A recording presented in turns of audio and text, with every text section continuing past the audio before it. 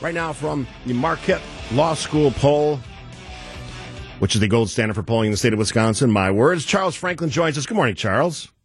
Good morning. Good to be with you. Always great to talk to you. I've been looking at some of your numbers on the Twitter that you guys put out. I love the fact that you guys are interactive with social media because that makes it easier for those of us who have to consume all that. I apparently have some new numbers coming out today looking at the Republican race for president. Is that correct? Yes, national poll for both the general election and for the primary. All right, you want to tease your data? Oh, sure. All right. This is out now. All right, good. Let's go. We're street legal talking about this. So in the national Republican primary, we have Trump at 73% to Haley at 15%, a huge margin. That's a little bigger than in Wisconsin. In our January poll, we had Trump at 64, Haley at 22. Still, big margins. We're going to see the South Carolina primary this Saturday. Mm-hmm. So we'll get actual votes there, and we'll see how that turns out. On the general election, it's very tight in the national race, 51 for Trump, 49 for Biden. Very close inside the margin of error, certainly. And we also see the potential for third-party candidates to pick up substantial votes. There, it becomes a 3-point margin for Trump when you include Kennedy and Jill Stein, the Green candidate, mm-hmm. and Cornel West, another independent. We had some conversations offline about a week or so ago, and it was related to the NY3 race, the congressional race to replace the expelled George Santos. And some of the claims people were making, I asked you directly, I think it was on email, or it may have been text, about accusations of Republican bias or lean. What did you make of that? I'm sorry, Republican or bias or lean in that race? I'm sorry, I just missed the point. Yeah, the congressional race in New York. We were chatting offline about that, and I said some people were saying on social media there's a bias in this data, this pre-election day data. What do you make of that? Oh, in the polling, being a pro-Republican bias. Right. Yeah, well, that was something that, excuse me, seemed to show up late in the 2022 campaigns around the country. It seems to have largely been caused by a set of Republican-affiliated or leaning pollsters having a lot of polls late in the campaign that were too optimistic for Republicans. If you looked at other polling that had been consistently done throughout the year, we didn't see as big of a move towards Republicans in the polling at the end.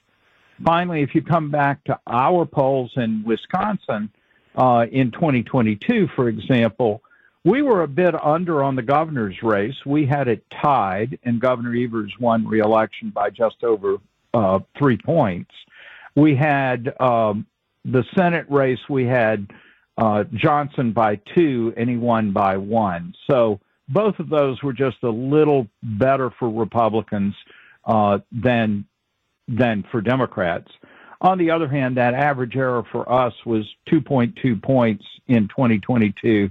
That's exactly equal to our long-term average miss of being off by 2 points or so.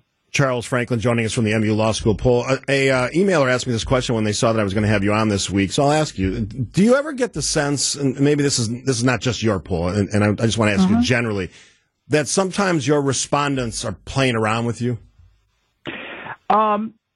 It's always a possibility, and we check for such things. We look for whether people answer yes to a whole series of questions, for example, regardless of which direction. We also look to see whether they finish the interview in unreasonably short amounts of time.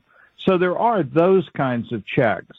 I think the biggest protection, though, is we're asking people 40-some-odd questions. It is mentally very taxing to consistently lie through all of that, right. To misrepresent your own preferences, constantly picking the side you actually don't believe. I don't think we have any evidence that most people do that.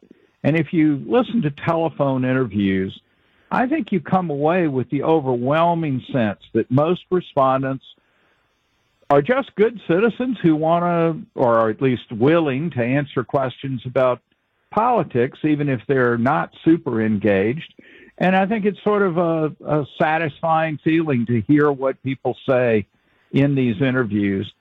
Yes, there may be the occasional person that's spoofing us or misrepresenting, but more often than not, it comes through as people who are just really undecided about something and have trouble picking an answer rather than that they're distorting their views. Charles joined me for my Decision Wisconsin podcast about a month or so ago, and we talked a lot about the methodology, so I'm not going to dig into that. But I do want to ask you about some of your recent polling, looked at the popularity or maybe lack of popularity of U.S. Supreme Court justices, and somewhat surprisingly, not well known except for like Kavanaugh and maybe Clarence Thomas. No, that's right. And even there, compared to most political figures, they're very little known. 41% said they didn't know enough about Clarence Thomas to have an opinion, 47% about Kavanaugh. But everybody else on the court, including the Chief Justice, was over half that said they didn't know enough to have an opinion.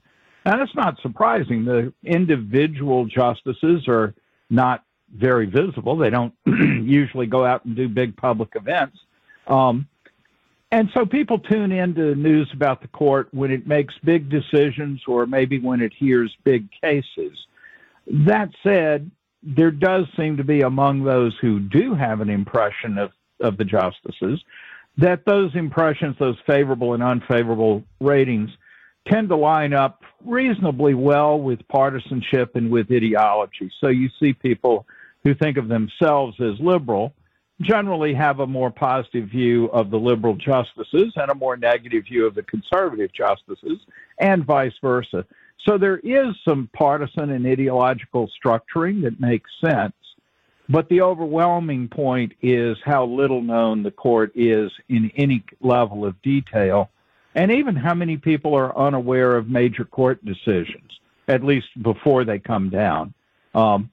The decision overturning Roe v. Wade is a good example of that. Prior to that coming down, we were seeing 20 to 30% saying they hadn't heard that there was a case pending about that. But after it came down, that dropped to under 10% who hadn't heard of the decision. Got to leave it there, but I'm sure we'll talk down the road. Always look forward to you sharing your wisdom. Charles Franklin, MU Law School poll. Have a great day. Good to be with you. Thanks.